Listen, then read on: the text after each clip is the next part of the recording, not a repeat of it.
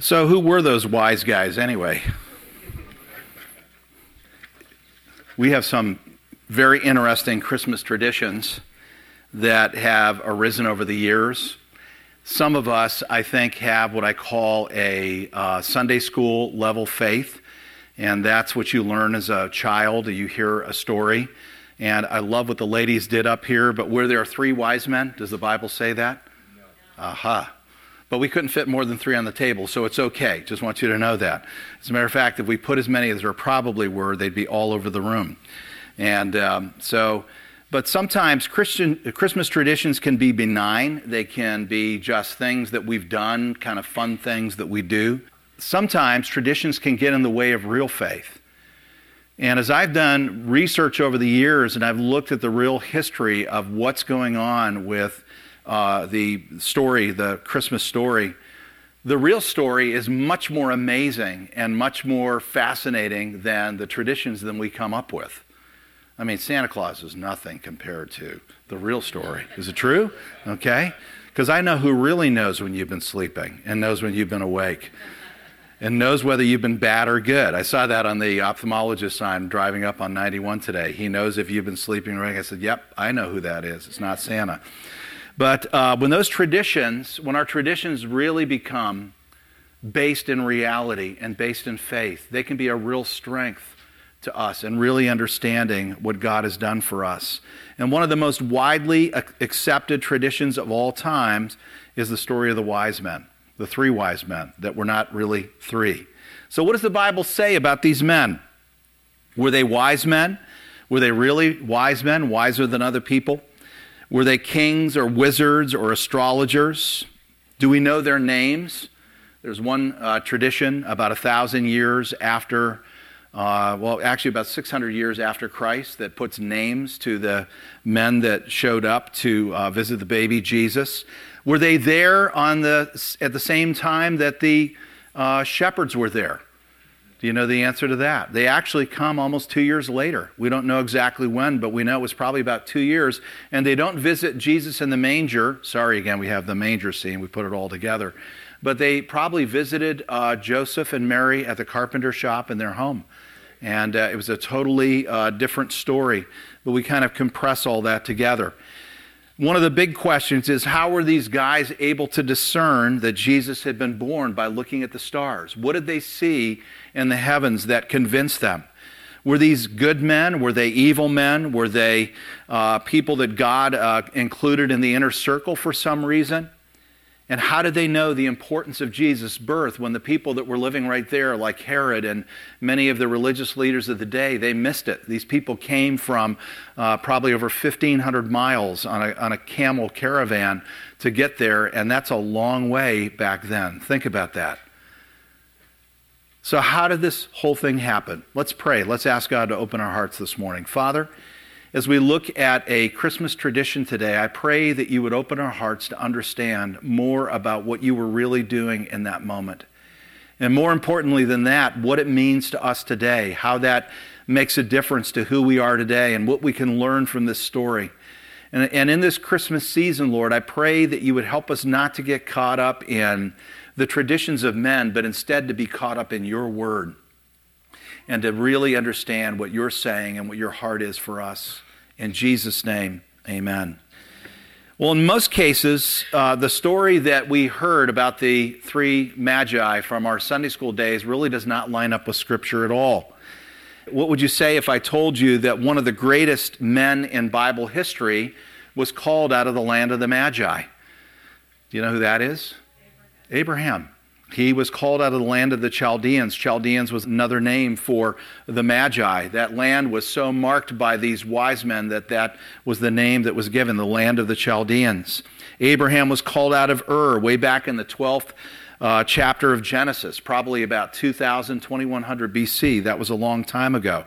The Chaldeans were the first iteration of the wise men that we see in the Bible. Well, would I tell you if one of the best and earliest messianic prophecies came from one of the Magi? He is referred to as a Magos in the Bible, and the historians in the first century and later write about him as one of the Magi. Do you know who I'm talking about? This is also, I'll give you a clue, it's way back in Genesis. Balaam. Aha. I hadn't thought about that. First century Jewish theologian Philo refers to Balaam as a magos, one of the magi, who, like Matthew's magi, come from the east. And Philo records that Balaam originally was a pretty bad guy. He was a greedy guy, and he was kind of a prophet for hire. But the Lord used him. And we know one of the greatest prophecies, and I'll read it a little bit later, is about what we call the Christmas star. He talks about a star arising in Judah and about God giving Israel favor. So what would you say if one of the chief of the Magi was probably one of our greatest Bible prophets? Who was that? Anybody know who that is? Daniel was appointed the chief of the Magi. God gets an insider guy into the Magi, and I have a feeling that has more to do with them showing up to see Jesus than we know, because these guys wrote down everything that was prophesied. They recorded everything Daniel said. Don't you love what God does? God places this amazing man of God in the middle of this pagan system, and Daniel ends up shaping this whole generation and the story about what God is going to do in the nations to come and how he's going to bring his son all becomes part of their written book. Well, let's look at Matthew chapter 2, verse 1, because this is the one gospel that records the story of the wise men. It said, after Jesus was born in Bethlehem in Judea during the time of King Herod, Magi from the east came to Jerusalem, and they asked, where is the one who was born King of the Jews? We saw his star in the east, and we have come to worship him. When King Herod heard this, he was disturbed, and all Jerusalem with him. When he had called together all the people's chief priests and teachers of the law, he asked them, where is the Christ to be born? In Bethlehem in Judea, they replied, for this is what the prophet is written, but you, Bethlehem, in the land of Judah, are by no means least among the rulers of Judah. For out of you will come a ruler who will be the shepherd of my people, Israel. Then Herod called the Magi secretly and found out from them the exact time the star had appeared. He sent them to Bethlehem and said, go and make a careful search for the child. As soon as you find him, report to me so that I too may go and worship him. And after they had heard the king, they went on their way. And the star they had seen in the east went ahead of them until it stopped over the place where the child was. When they saw the star, they were overjoyed, and on coming to the house, they saw the child with his mother Mary. And they bowed down and worshipped him. Then they opened their treasures and presented him with gifts of gold and incense and myrrh. And having been warned in a dream not to go back to Herod, they returned to their country by another route.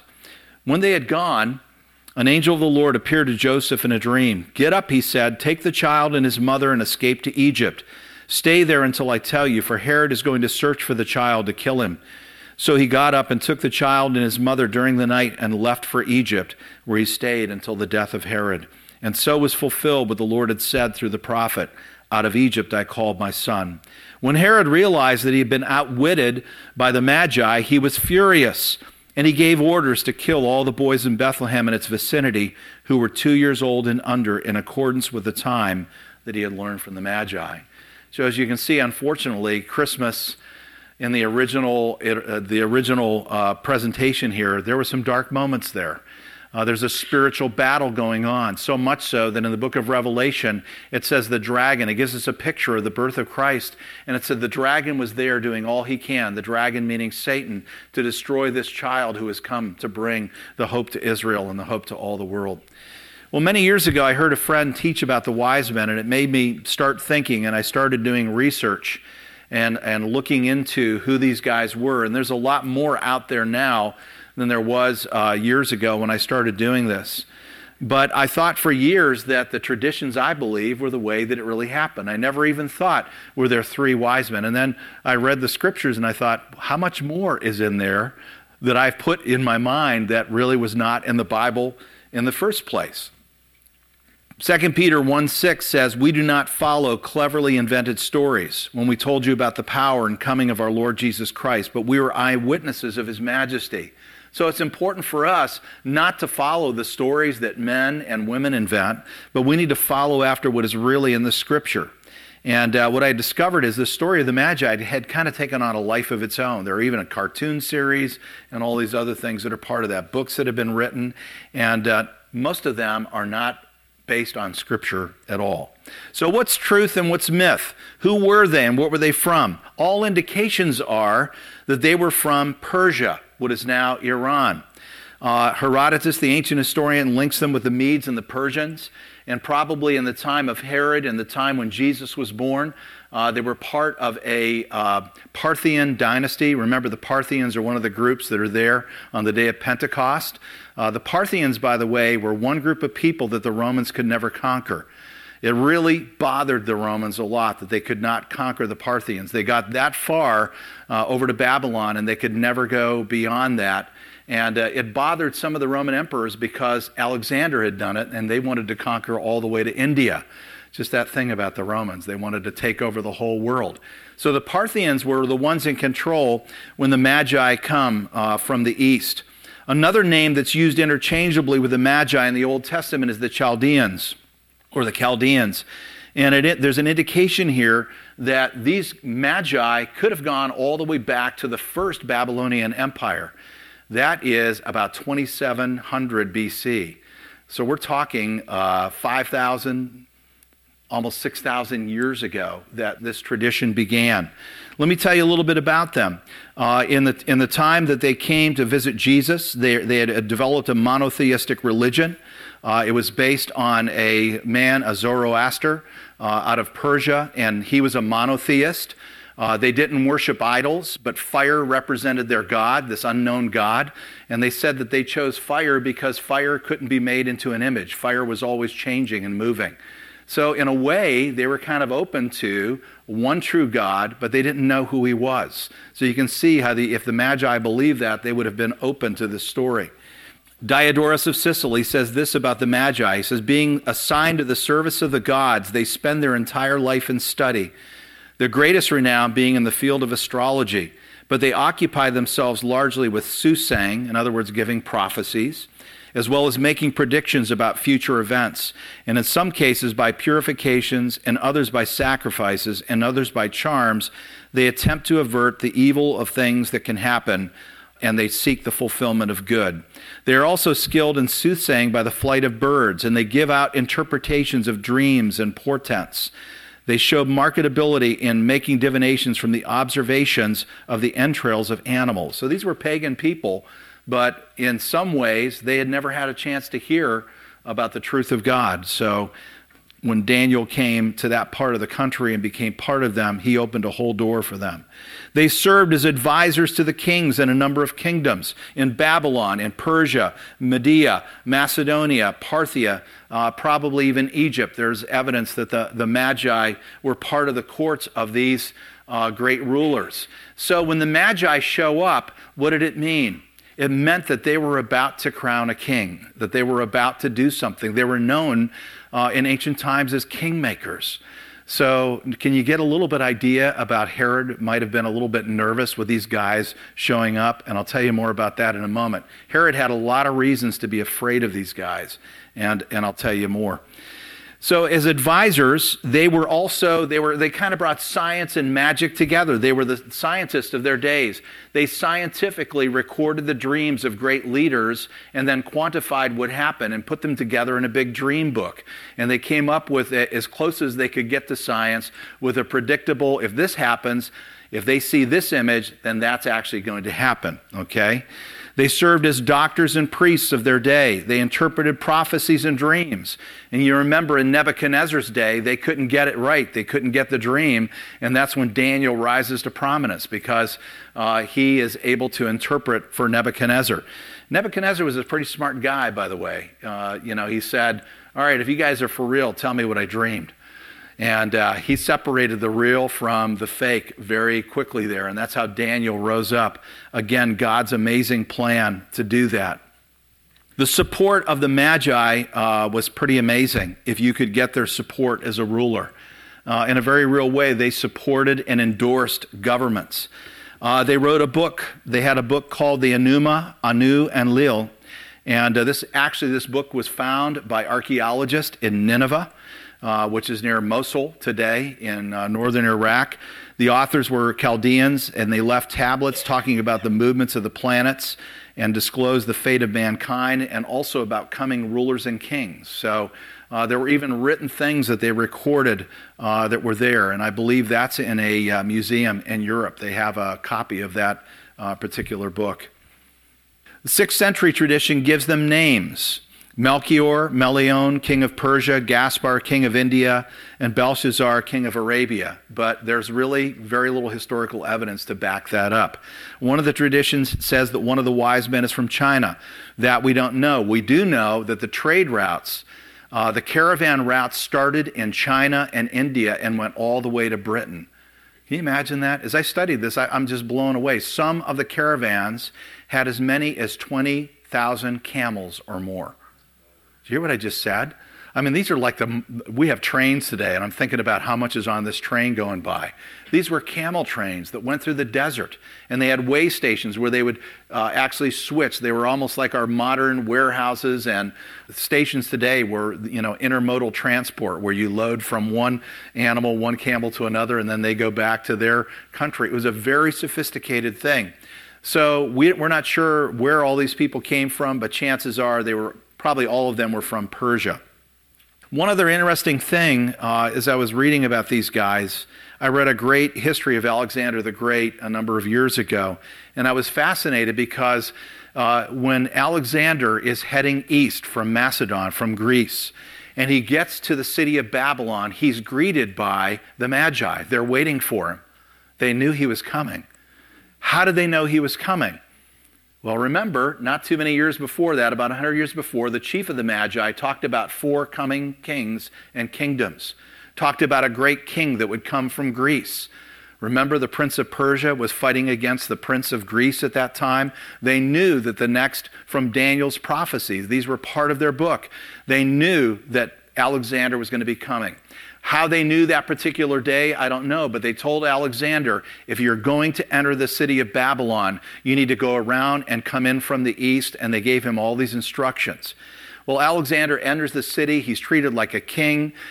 He gives all this money to the wise men, the Chaldeans, the speaker of the Magi, to rebuild the ancient temples, probably the Temple of Bel, which many believe is where the Tower of Babel was. So he gives them all this money to rebuild, and then he goes to India. About 8 years later, he's on the way back, and he probably thinking, I really had a good time in Babylon. I'm heading back there. Those people honored me. He got there, and the Magi were waiting for him on the way back. They told him, if you enter the city this time, you will die. You are not to enter the city. And Alexander became so angry with them, he went into the city anyway, and within a week he died. As many of you know, he died, I think it was at age 31, wasn't it, that the age? And here's this great ruler, and the Magi are involved in that. So you can understand in ancient times, if you're a king or a ruler, if the Magi show up, it generally means something pretty crazy is going to happen. And he's been involved, these Magi have been involved in the lives of all these great kings. Nebuchadnezzar, the pharaohs of Egypt, the Babylonian empires, all these different, and all of a sudden, here come these Magi, and they're talking about a king in Judea. They're talking about a king in Israel, which, by the way, was a country under occupation. They already had another king named Caesar. That's right. So this could create some real problems. So let me give you some other clues why Herod might have been upset about the Magi coming. First of all, we're not sure about how many people made up that group of the Magi. I think they think 3 because there were 3 gifts. But the Bible never says how many. The first time we find the number 3 is about 250 years after Jesus died. That's where that tradition starts. Tertullian and Gregory speak of 3 wise men, but they have no historical reason for doing that. There were 3 gifts. That's probably the best reason that we think that. But let me tell you a little bit more about Herod. How many of you know about King Herod? We all studied King Herod, right? I knew you would raise your hand. Very few of us know. Herod, first of all, was not Jewish. He was a general under Julius Caesar in the wars. And guess who they fought in the wars where Herod became a great general? The Parthians. So the Parthians and the Magi had been enemies of Herod for a long time. Herod does so well as a general under Julius Caesar that Caesar says, I'm going to give you the whole land of Judea. I'm going to make you king over this region, and we want you to bring stability. For that to happen, Herod had to kick out the Parthians who were there, the very people who come as the Magi, and he cleansed that area out. They hated him so much that when Herod was up for this job with Julius Caesar, there was one other person that Caesar was considering for the job. He hired a Parthian hit squad to take Herod out. So you can imagine, Herod is not happy to see the Magi. There's a lot of history here in this whole thing. Let me read this. This is from BibleStudy.org. It says, the Magi were high-level Parthian priests and very influential members of one of Parthia's two assemblies, which were elected the empire's monarchs and helped rule the empire. So not only are they wise men, but they've been made a part of the government. So they are coming almost as ambassadors from this hostile government that Rome has never conquered. It says in 247 BC, it rivaled the Roman Empire at the time of Christ. In fact, the Parthians dealt the Romans one of their worst defeats in history when half of Rome's 40,000-man army was killed and half of those who remained alive were captured at the Battle of Carrhae in 53 BC. Herod was a soldier in that battle. The absence on Herod's part of revenge against the Parthians, whom he felt mocked him, attests to their status and power. Herod was known for his temper and was not afraid to use violence against those who disrespected him. But instead of attacking the wise men, he directs his rage against innocent and defenseless children. Herod was a very cruel man. According to the historian Josephus, just before Herod became the king of Judea, his rival Antigonus offered the Parthians a very large sum of money to kill him, to take him out. Things don't change, do they? Herod was so afraid of them that he fled Jerusalem under the cover of the night. And this is out of Josephus' Antiquities, book 14. No doubt Herod had reasons to fear the Magi. We don't know this part of the story, but now it's making it a little bit more interesting when you think about what was happening in Jesus' day. So Herod did not want to risk incurring the wrath of Rome. He didn't want to look weak in this situation, but he had a problem. These Parthians, in a way, had diplomatic immunity. He couldn't just come out and arrest them or take them out. He had to use their information, and he was in a very, very tight place. He knew that something was going on. Because Herod wasn't Jewish, he had no clue about the prophecies. He has to ask the priests. So is there supposed to be a king? Is there a prophecy about this? Well, how many of you remember, again, the prophecy of Daniel, talking about the weeks? And if you figure out the number of days in the lunar calendar, and I won't take time to do that, or we'll be here for 2 hours, but it's in Josh McDowell's Evidence That Demands a Verdict and a couple other books. He has all the math, and it's graphically laid out. If you look at that thing, it gives you almost to the day when Jesus is going to be born. It's one of the most precise prophecies. If you've never looked at it, I can email me and I'll give you the information on where to find it.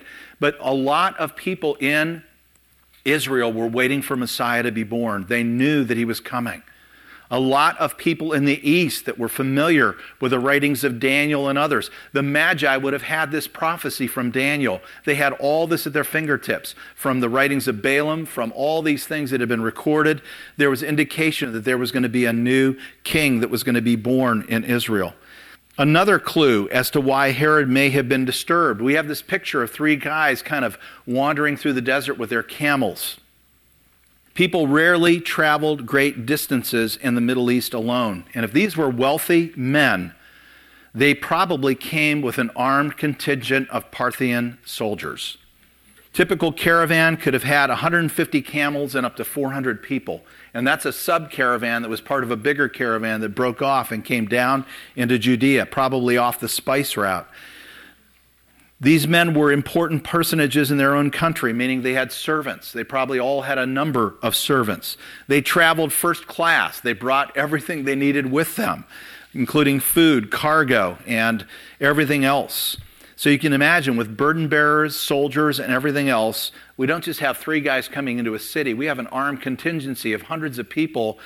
That's why all of Jerusalem was disturbed. They were wondering, are we going to be invaded? Stephen Collins, in his book, The Lost 10 Tribes of Israel Found, says this: because of who they were and what they carried, gold, frankincense, and myrrh, very expensive stuff, and the distance of their travel, the Magi came to Judea with a fairly large caravan. This caravan included servants, cooks, and so on, plus an armed escort of perhaps a few hundred Parthian soldiers. The entourage was so huge that when they first entered Jerusalem looking for the Christ, they greatly alarmed the king and the entire city. Matthew 2, verse 3 talks about that.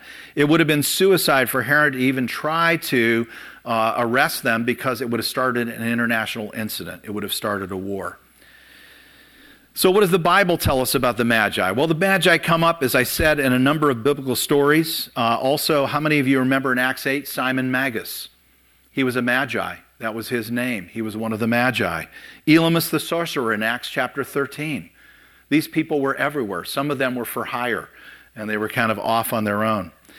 One of the books is actually written in our Bible, who was chief over all the wise men. I already told you that's Daniel. Daniel 2:48, it says, the king made Daniel a great man, gave him a great many gifts, and made him ruler over the whole province of Babylon, and chief of the governors over all the wise men, over all the Magos, or the Magi, or the Chaldean group of wise men. So God places Daniel as a prophet and a key witness at a key moment in history, because I think he wanted all the nations to know. Think about how many nations got a witness of what Daniel said, because God placed him in that place at that time. This kind of separated Daniel from the rest of the Magi, by the way, when he started operating in the supernatural, because they had obviously ungodly sources. Daniel brings a new level of power and revelation, obviously, that the Magi had never had. Daniel would have been considered one of the greatest Magi. Wouldn't it be like God to prepare the hearts of all these people? And I've got to tell you, it's not too long after Daniel that Cyrus, the king of Persia, gives the command to rebuild the temple. I believe that God has a love for the Iranian people. And I'm not just saying that because we have some precious Iranians in our congregation, but there's a love for them. There's been a love and a blessing with Israel, if you think about that. Do we understand that God didn't just want the people of Israel to know about Messiah? He wanted all the nations to know. This created such a stir, not just in Jerusalem, but think about in their home country. Think about when these guys left and when they came back with the stories of this new Savior, this new King of Kings that they had met in Jerusalem. All of the Middle East was stirring because of what these guys did. And I think this was engineered by God. I think it's important for us to understand today the fastest growing church right now in the world is in Iran. If you didn't see what I posted on our Facebook page about a week ago, the number of people being baptized in Western Afghanistan and Iran, it is stunning. And people are leaving Islam at a rate. Funny, most Christians, because we listen to the mainstream news, we think we're losing all the time. Don't listen to them. God has better news. There's stuff going on. Okay, I'm going to get off on a little tangent here. Can I step over here? This is my tangent area. New York Times can be a great news source at times, but they have a saying, all the news that's fit to print. Okay? So what's the first problem? Just a bunch of Christians out in the desert, no big thing. No, don't look there, not a big deal. Okay? I remember, off on the tangent here, I remember when we got together, over 400 pastors in Akron, black and white, and we had all these people come together. And the Beacon Journal wouldn't even send a reporter out to look at what was happening. So can I tell you something here? There is so much good news happening in the world today. I'm going to help you as your pastor. I will be putting good news sources. And some of those good news sources are being disparaged right now as bad news sources.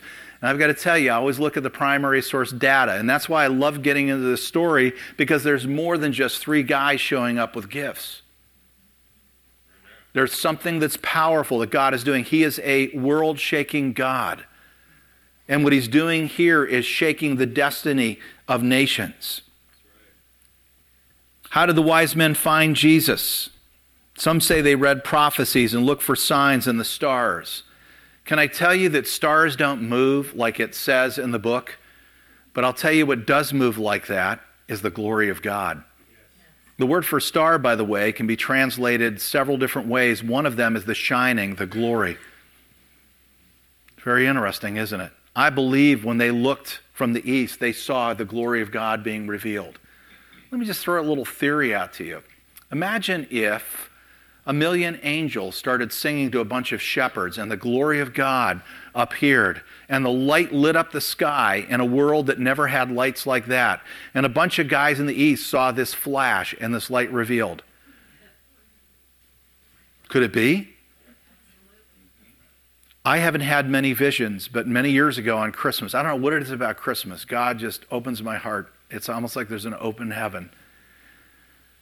When I had the vision of God's glory and I saw the angels, and they weren't just a small chorus like we would see in a church. I'm talking about millions upon millions. And they were it was like ascending up into heaven. The Lord said, this is what Jacob saw. He didn't see a ladder. We used to say climb up Jacob's ladder as a kid. Here's a Sunday school theology. I'm climbing up this ladder. Here's this incredible spiral staircase with millions of angels giving glory to God. It was so overwhelming when the Lord showed me that and his glory, and the light was brilliant, and there were all these different colors. There was purple and there was gold and just all these brilliant colors, and it was just an astounding thing. I think that was 1988 when I had that vision in Christmas. But I've got to tell you something. If you've ever been, how many of you have ever been in a place where there is no traffic, no electric, no lights? I was hiking down on the border of New Mexico and Mexico many years ago. It was one of the greatest places because I couldn't hear any highway noise.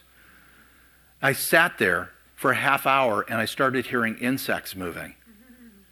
I had never been in quiet like that in my life.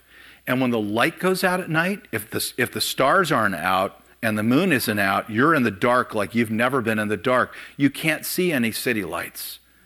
If the stars are out, you see stars like you've never seen before.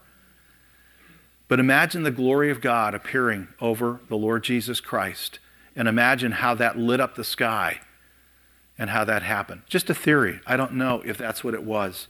But I don't think it was a star that moved. I think it was the glory of God that they followed. And that's how they found the child. It's very interesting that one of the first prophecies the Magi would have had was from Balaam's prophecy. Let me read that, and I'm going to close here in a moment. Numbers chapter 24, it says, verse 15, then he uttered this oracle, the oracle of Balaam, the son of Beor, the oracle of one whose eyes see clearly, the oracle of one who hears the words of God, who has knowledge from the Most High, and who sees a vision from the Almighty, who falls prostrate and whose eyes are opened. Tells you a little bit about what's going on with Balaam. If you read the verses right before this, it says that Balaam did not turn to his normal sorcery, but instead he just turned. He knew that God was there. There was nothing he could do, so he let God use him to bless the people of Israel. He says this in verse 17, I see him, but not now. I behold him, but not near. A star will come out of Jacob. A scepter will arise out of Israel, and he will crush the foreheads of Moab, the skulls of all the sons of Sheth. Edom will be conquered. Seir, his enemy, will be conquered, but Israel will grow strong.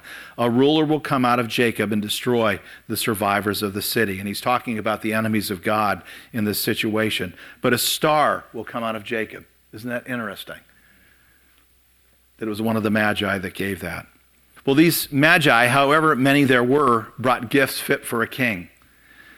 Now, God had knowledge. He knew that his son would live in Egypt. Joseph was a very poor carpenter.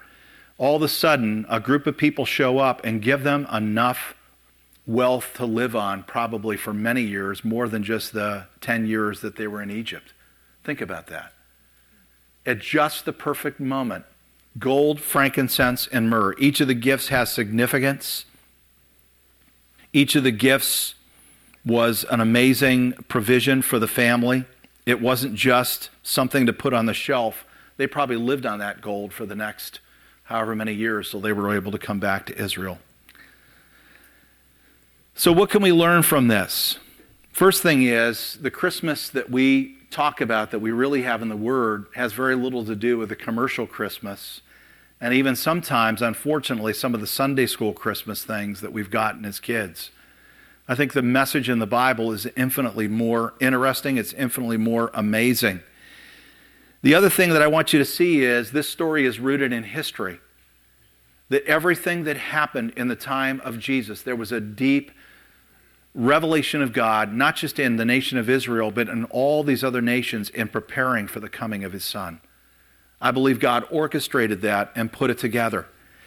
The other thing I want you to see is there were a lot of people in Jesus' day that were right there, only miles from him. Some were next door neighbors. They didn't see the glory of God. They didn't see any star. They didn't know there was a king down the street. They didn't know God was doing something supernatural right in their midst. And yet people 1,600 miles away see the glory of God, find out what's going on. Why is it that God reveals himself to the Magi? Why is it that the Lord reveals himself to the shepherds and the kings in Israel? Herod, all the rulers, all of the high priests miss the whole thing. Can I tell you that it's the same today?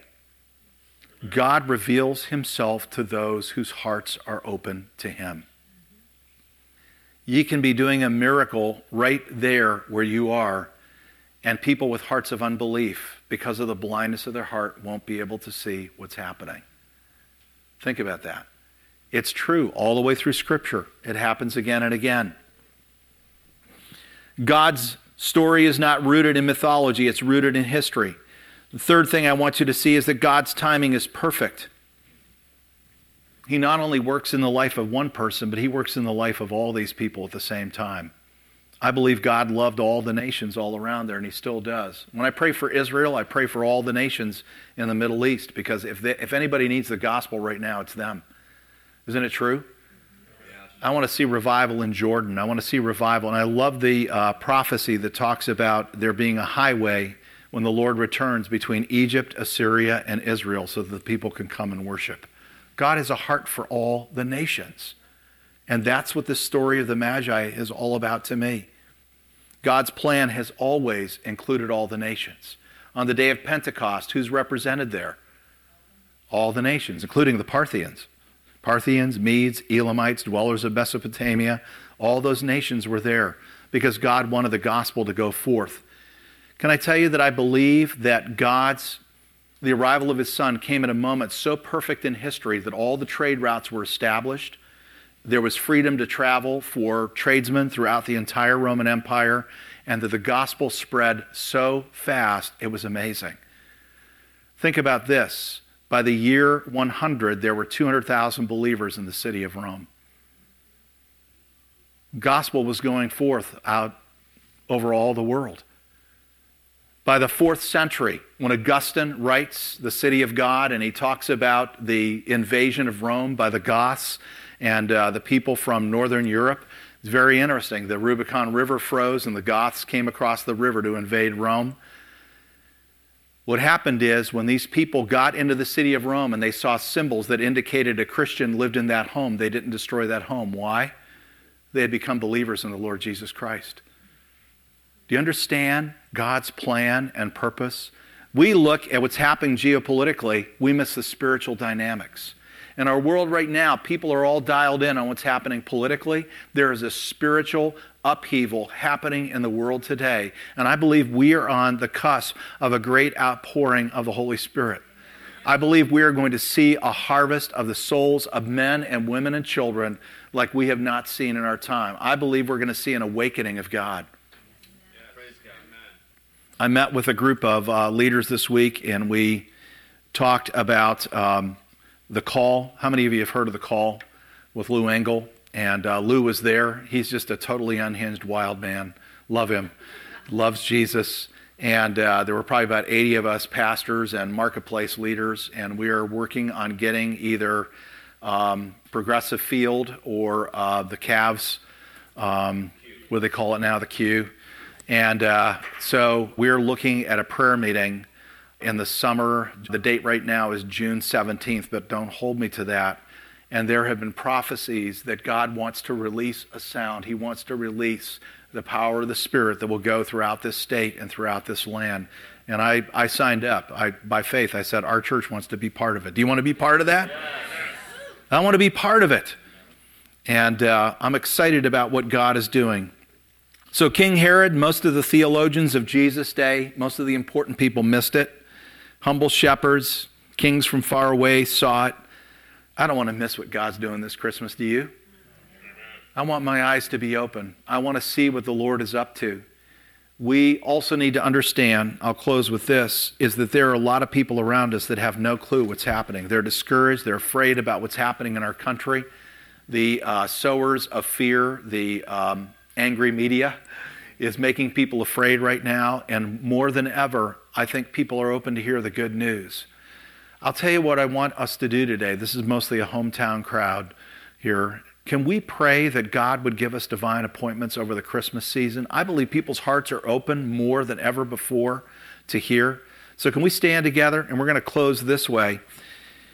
Maybe the Lord will even bring people to your mind, people that you do business with, people that where you shop. That's where I have some of my greatest divine appointments, is going to places where I shop. Dinah was stalking me the other day. She saw me pull into Wendy's, and she said something about, you shouldn't eat there, and I said, thought to myself, should I be super spiritual and say, if I don't go to Wendy's, who's going to witness to the people that work there, right? Let's pray. Father, I want to thank you so much for your plan at what you're doing. And I just pray, Lord, understanding a little bit more about the story today, that we would understand how great, how amazing, how astounding your plan is. It doesn't fit under a Christmas tree. It's great to have the creche. It's great to have all that because it reminds us. But Lord, your plan moves nations, it moves kings, it moves people. It does amazing things. And yet, Lord, as we look at that story, there are people that see you, and then there are people that don't see you. First of all, Lord, I pray that you would open our hearts to what you are doing in this season, because I believe you are moving things in this season. It's as amazing as it was in the days of your Son. You are preparing for your Son to return, and you are doing things, Lord, to prepare the hearts of people to come to know you. Lord, we want to cry out this morning because there are people that we work with, people that we live by. There are people around us, Lord, they have no idea what Christmas is about. They think it's a commercial holiday with Santa and elves, and I'm sorry, Lord, but elves are kind of fun, but they're inferior to angels. That's all there is to it, Lord. The real story is better.